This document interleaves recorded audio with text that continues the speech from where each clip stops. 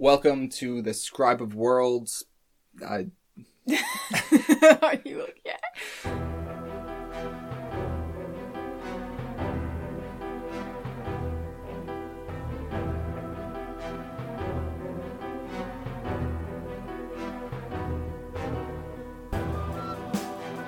So come, wander the worlds with me. You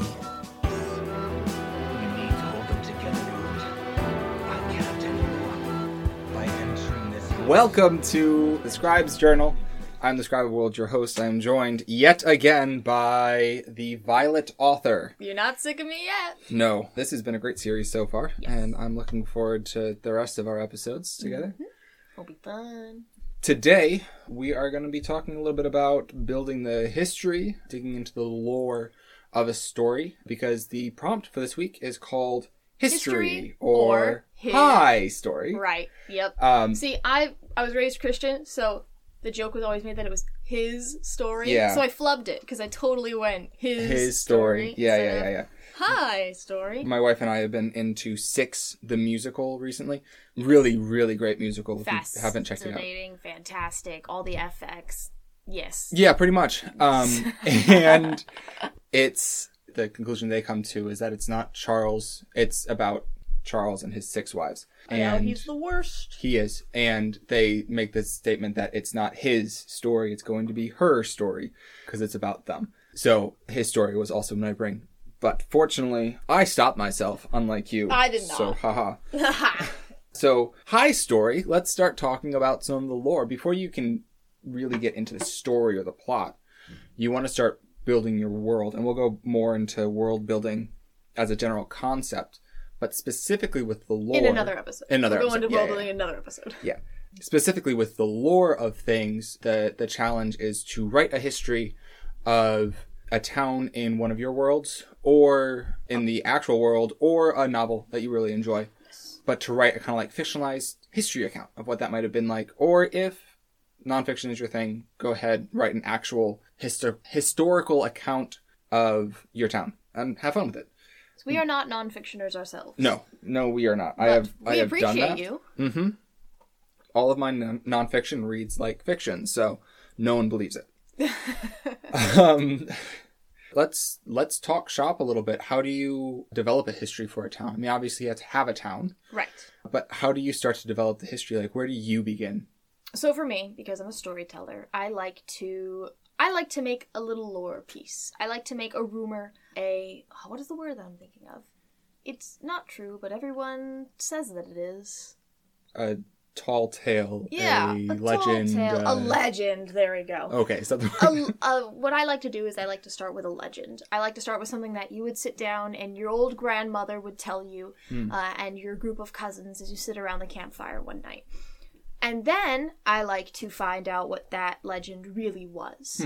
So it's a mix of things. It can be, a traveler came to our town in a time of need and blessed us with the rains for our crops to grow. When in reality, a dude came in with some technology and he traded with a neighboring town. And they traded information.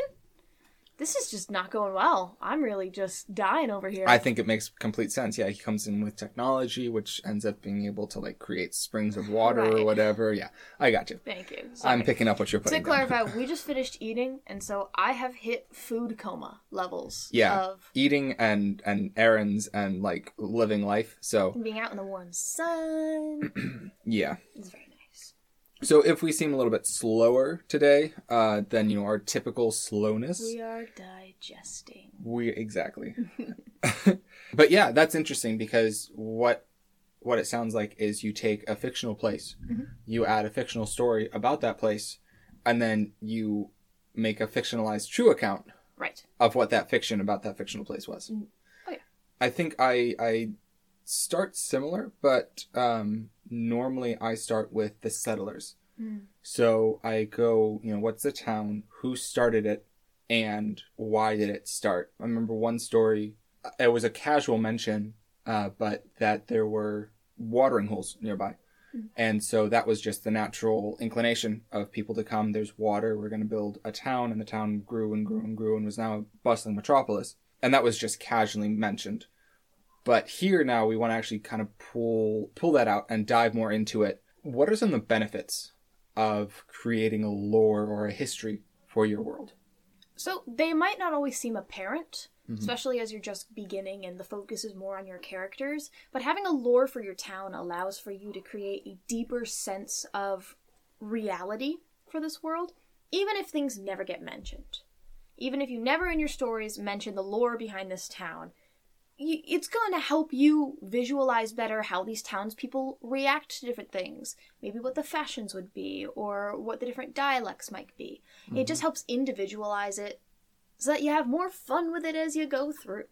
The one of the classic world building, city building prompts I've heard is to explain where the waste goes. Yes. Because that's often an overlooked thing, but usually has huge impacts on the community. I think there was a city that you had actually plotted that out. Yes, I did.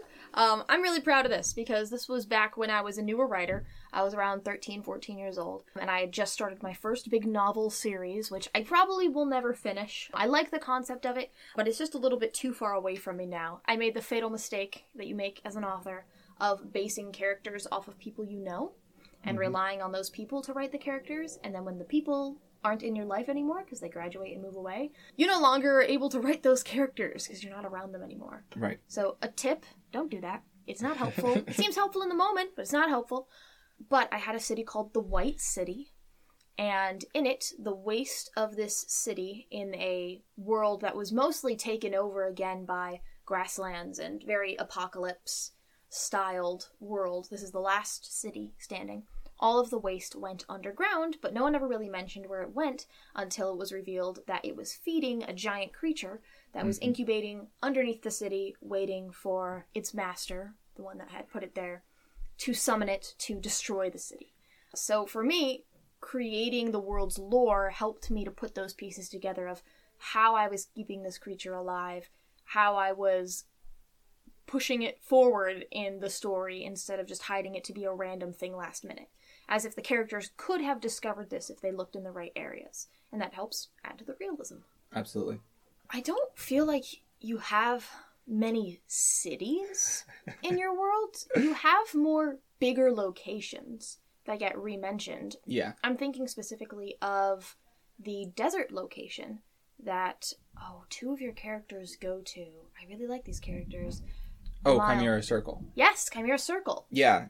So Chimera Circle is referenced in The Miracle Mile. This is, again, in Adventures in Fantasy, which is the current project I'm working on. Yeah, that was a challenge to write about because it's in the middle of New Mexico. It's referenced once in a currently published story and is written about in other stories that have not been published yet. But it's in the middle of, Navajo territory. And so writing the history of Chimera Circle was kind of a delicate balance because I wanted to honor the indigenous traditions while at the same time tying in the mythology of my world without insulting either or making light of either. And that's part of the reason why the history isn't published. I'm still making sure that everything's tight and neat. But the history for the characters there is really important because it's kind of a plot hook to draw the characters into a bigger quest. And not just the characters, but the readers. You remember the first time Yes. I read that story, the first thing I asked was, when are they going to Chimera Circle to track down this individual? I'm not going to spoil it. You got to read it to figure out how they get to that conclusion, but it works. Right. Lore works to not only drive in the characters, but the readers as well. Right. And going back to your legend, so if you have a city and then a legend about that city and then a true fact about that city, leaving only the legend referenced in your book is great because that will let both your readers and your characters have to dig into that legend to find out what's true. So they know, well, there was a story about someone who came in with the rains. We know as the authors that was a person with technology. Well, now the city is going through a drought, let's say. Maybe that's your plot point. now as they're going through that plot and they're trying to figure out who was this man that came in with the rains, instead of finding a man who brings the rain, they find this old forgotten technology that actually helps bring water out of the ground. There you go. And now all of a sudden you are open to new possibilities. But if you had left in both the legend and the history in your plot, then they would know, oh, we're looking for technology. And the realization wouldn't hit the same. Yes. One of the most impactful examples of a town's history and lore impacting something that already exists in this world is the game Horizon Zero Dawn. One of my favorite games that I've ever played, mostly because the main character is a female and ginger and an archer, so, like, everything I've ever loved in my life. But in this world, it is completely naturalistic. They don't even have technology. They just have bows and arrows and swords, and that's how they live. And they have these mechanical creatures that are the animals. And throughout going through the world, even though they never state that there's ever been anything prior, you find these giant spaceships that have landed, and they're just part of the world, part of the infrastructures. And they don't go near them because they don't understand them. And you find out that this world was actually previously very technologically advanced, and that's what launches you into the second game. But having that lore already decided on by the authors allowed them to start preparing readers for what might be coming into the future. So what examples do you have of lore preparing a character for what comes next in the story, or the readers as well? Yeah, I think the biggest example would be my epic fantasy series that I am trying to work on, pretending to work on, where I've developed so much lore for that it itself is books on books. I know which one you're talking about too. But the having all of that lore in mind helped me develop what the end game is going to be. And so I know what that is. And now I can drop hints all throughout my books pointing towards this, that when people get to the end, they'll look back and they'll say, oh, this is what he's been doing the whole time. I love a good reread that helps you see from the beginning that the author knew what they were doing. Right. And that's what I'm doing with Adventures in Fantasy right now, and Violet has heard so many random messages. I don't know how many times I've sent you voice messages. She'll be like, okay, so this is what's going on, and I know how this works, and or just randomly, hey, can you send me names for werewolf YouTubers? Which was the weirdest message I think I've ever gotten. Really? From you. And that's saying a lot. That's saying a lot. Yeah, you can read that story. It's called Lie Can Subscribe, Dragon Tooth Caverns.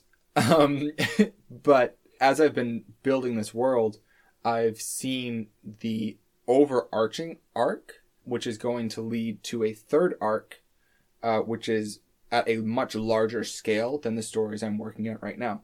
And because of that, because I know where that arc is going, I can start introducing characters who are going to be very plot relevant there, and are not as plot relevant here.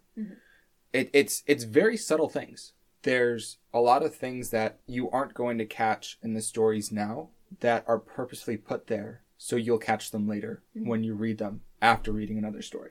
Yeah, I love that. So for this specific challenge, we are asking our participants to write about the lore of a town or a large location, the history of it. Not just the lore, but the history of it. Right. So where do they start with that? Yeah, I think one, you can either work forwards or backwards. So you can have the time where your character is there, and then either work back towards when it started, or you can go all the way back to when it started and work your way forward. Or you could just like do a quick overview of, for example, let's say we're talking about a nation here. Just a quick overview of all of the wars they've had, or all of the times that they haven't existed. Are you going to write about just the times that the nation was there? Or if it's like some of the countries that get eradicated and then come back, are you going to write about every single time that it was gone and then there again? Are you writing about a landmass? Are you writing about a people group? Those are the kinds of questions that you have to decide. But yeah, you can either go back to the beginning, whatever beginning you decide, or you can start from where you are and just kind of work your way back. One thing that I think is important to remember is a lot of times as you work backwards, there's a regression in technology. Yes. We often overlook that in fantasy because there's kind of a timelessness especially when you're writing about elves or something with a longer lifespan, where they don't have the need to develop new things. So they've gone centuries with the same stuff because they just don't have a need for developing any further. Right. But if you're writing about a town, if you were writing about a town in the modern day, as you were writing backwards, you'd have a regression of technology. Right. So keeping that, that's another huge thing that might change your perspective as you're writing, to be like, oh, I could change how technology is used. I could change how people look at things. Or like the game you were talking about, where the further you go back, in fact, there's an advancement in technology. Mm-hmm. And then suddenly a huge loss of that. Well, what caused that loss? Exactly. So my personal preference is to start at the very beginning of the town, country, whatever, and then work my way forward. Mm-hmm. But either ways works. So you're hoping this is for us to do an exercise of a timeline. Is that what it is? Not quite a timeline. It's more like a paragraph bite. Or if you were reading the Encyclopedia Britannica about this, what would you read in that? What's Britannica? The Encyclopedia Britannica. Have you never seen those 100-volume sets of? It's Wikipedia in book form. Oh. Yeah. So what's the Wikipedia article about your town? Oh, okay. So each event has its own little dedicated space of detail, but you don't have to worry about putting too much in because you want to get as much as the history of it as a whole as possible. Or it can be as surface level as this town was founded in, to use our earthly calendar, was founded in 1886 and was incorporated in 1897, and then reached population size at this date. And then this famous person was born there, at this time. It can be as simple as that. Or it can be as in-depth as what you're saying. Yeah, I like it. I think that's a really good exercise. I would highly recommend for authors out there applying this to an actual town that is in your main lore. It can be so helpful to have this information on file for if you're writing a conversation 20 chapters down the line and all of a sudden the character says, this town has been standing for... And then the author goes, oh crap, how many years has this town been standing for? You don't have to stop your train of thought, go decide how long the town's been here, and then come back and lose it. You already have it. You have it right there. It's easy. It flows in. It's honestly pretty handy sometimes, I'll be honest, to have that pre-written. Yeah. There's a concept in the writing community called having a story Bible or a world Bible, basically meaning all the information you have about a world to have in there, so you can just open it up to whatever you need. And we'll talk more about getting organized and how do you organize yourself as a writer? How do you keep yourself scheduled? How do you keep all of these random bits of information that are floating around in your brain pooled and concise? In another episode. So keep listening. Yes.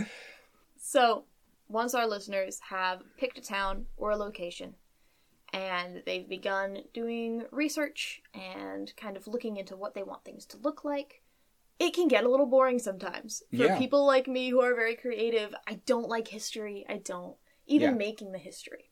So what would you recommend for people who are struggling to see the creativity in history? Absolutely.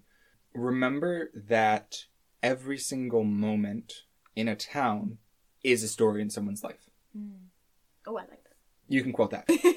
But you don't know if you might want to go back and write a prequel series. You don't know if you're going to want to go back and have flashbacks to earlier in that town.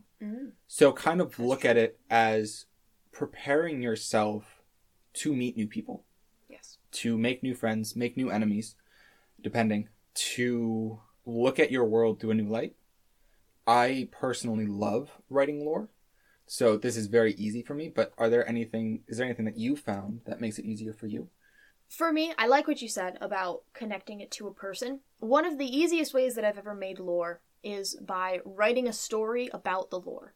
Now, that can take you away from the main plot and make it difficult, but for me, with one of my stories, it will be called the Augmented series. It's a trilogy, and the book in the middle is just straight up a prequel. It jumps back in time around 80 years or so, 60 years, to a time before the main character, following his grandfather. And I needed that lore in order to further the plot. And the harder that I tried to work on the lore of it and the history of it, I got so distracted and I couldn't focus. So I just focused on one character. and I decided that I'd make a story with him in order to walk myself through the history of it, write it real time, and make it not feel like I was writing history, but like I was writing another story. So that can work. If you really need history and you're not feeling the creative spark for it, make another story in the past, and the history will come naturally, just like you were world building your first story. Exactly. But I wouldn't do it all the time, because otherwise you will have novels upon novels of history for one novel you have not finished. Yes. No, absolutely. Absolutely. I think another way that you can do it, one is the Wikipedia article. One is to do just a timeline of basic events. Yes. And there's some computer options out there for making a digital timeline. Yep. I'll talk about this later in another episode, but Notebook AI is one of my favorites. Yep. It allows you to use the timeline and link characters and all sorts of fun stuff. Yeah. But another way to do it is to write short vignettes from each year or from each event. So, for example, if we're going to go back to the town that I was making up earlier, so you write one about the founders. Mm-hmm. Who were the first founders of this town? Mm. And write a short story about them actually founding it and a celebratory feast. Like a story time capsule. Yeah. And then when it gets incorporated, I still don't know what it means for a town to be incorporated. So do some research. Find out what it means for a town to be incorporated. I don't know what it means for a town to be incorporated. Yeah. So write a story about that happening and get to do a little bit of research, your own. When the famous person is born in that town, or when it hits a certain population size, write a short vignette. Doesn't even have to be very long. Just write a paragraph or two. And then just kind of work through your events like that. And then you can kind of parse out, again, if you want to make a Wikipedia article type thing, you can kind of parse out what was mentioned in that story, because you wrote it in story format, and put basic, boring information down instead. Yeah, I like that. I like that a lot. I almost picture a diary, almost. Yeah. Like a town diary of people going through and each person opening up to a new page and writing about a special event that happened in that town. Yeah. There's an incredible series that I'm going to butcher the name of, so I'm going to look it up. Filling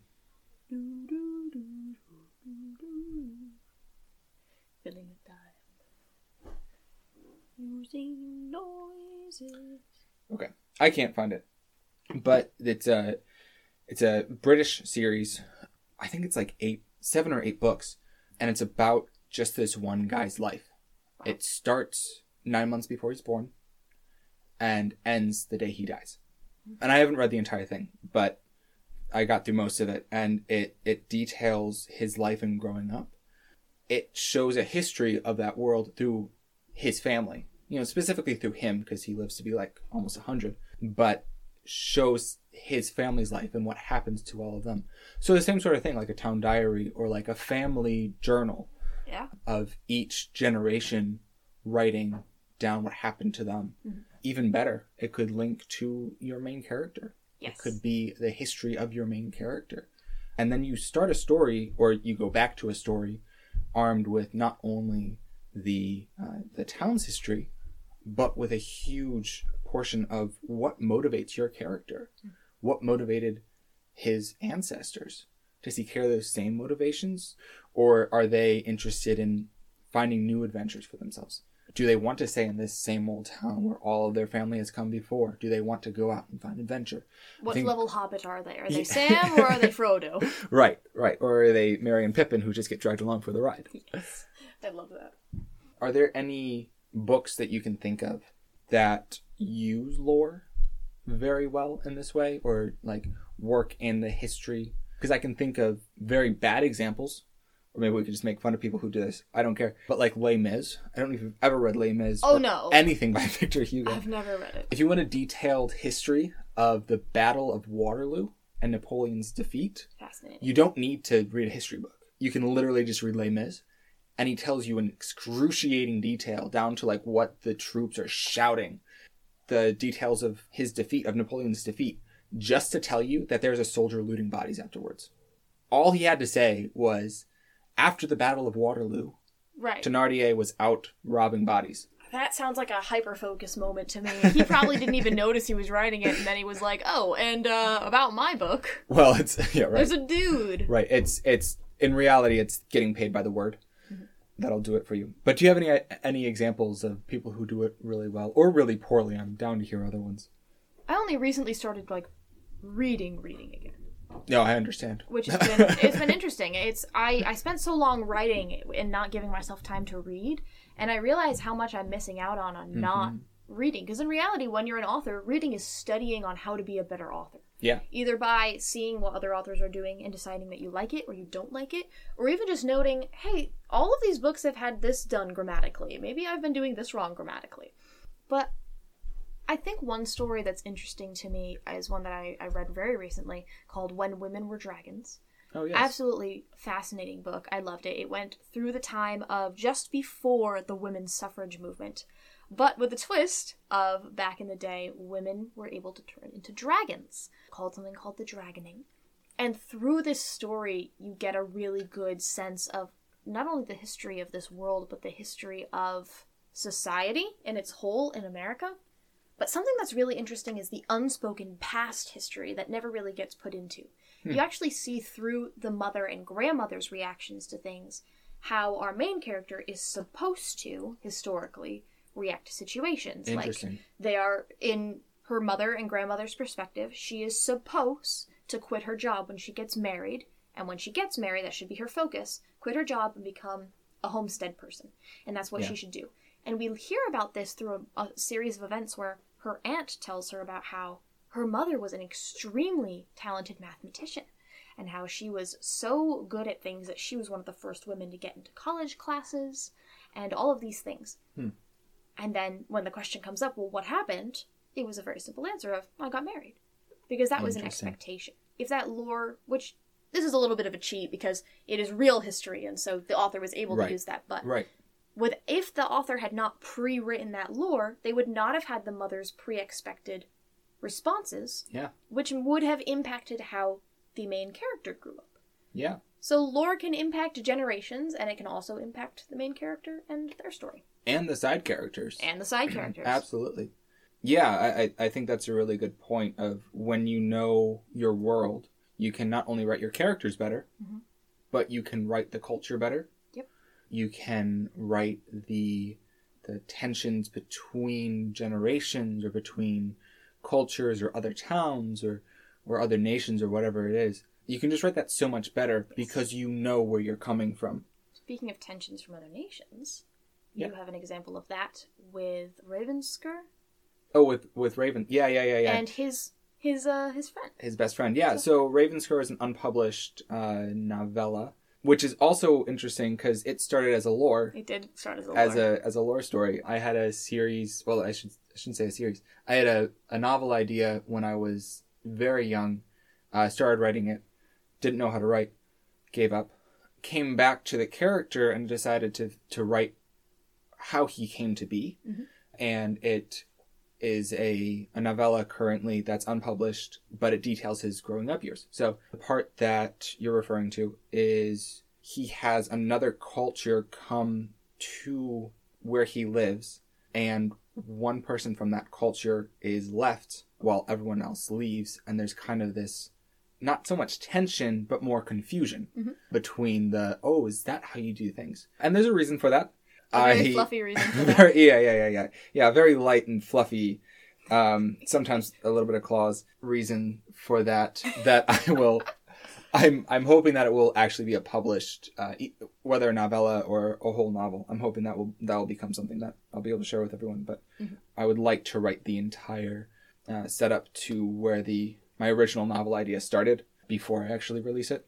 Yeah. But yeah, that byplay of having a character looking at your character's world for the first time is really great, because now you get to write about your character's world through a different perspective. Yes. Because up until now, it's the norm. And now once you introduce a new character, you can start pointing out things that are actually a little weird. And that also your reader might not have noticed because it's just the accepted norm.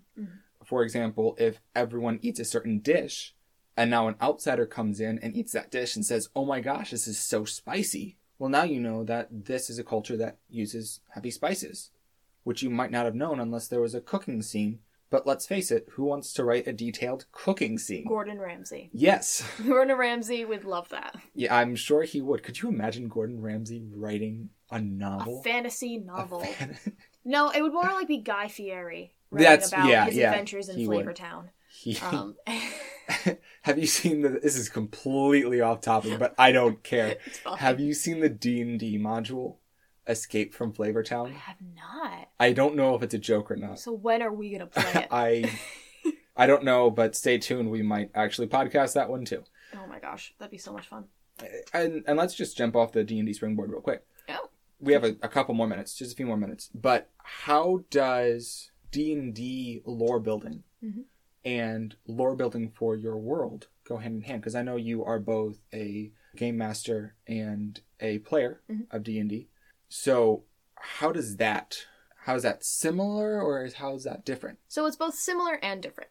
When you are writing a novel, you usually end up just stating what you expect to state for the history.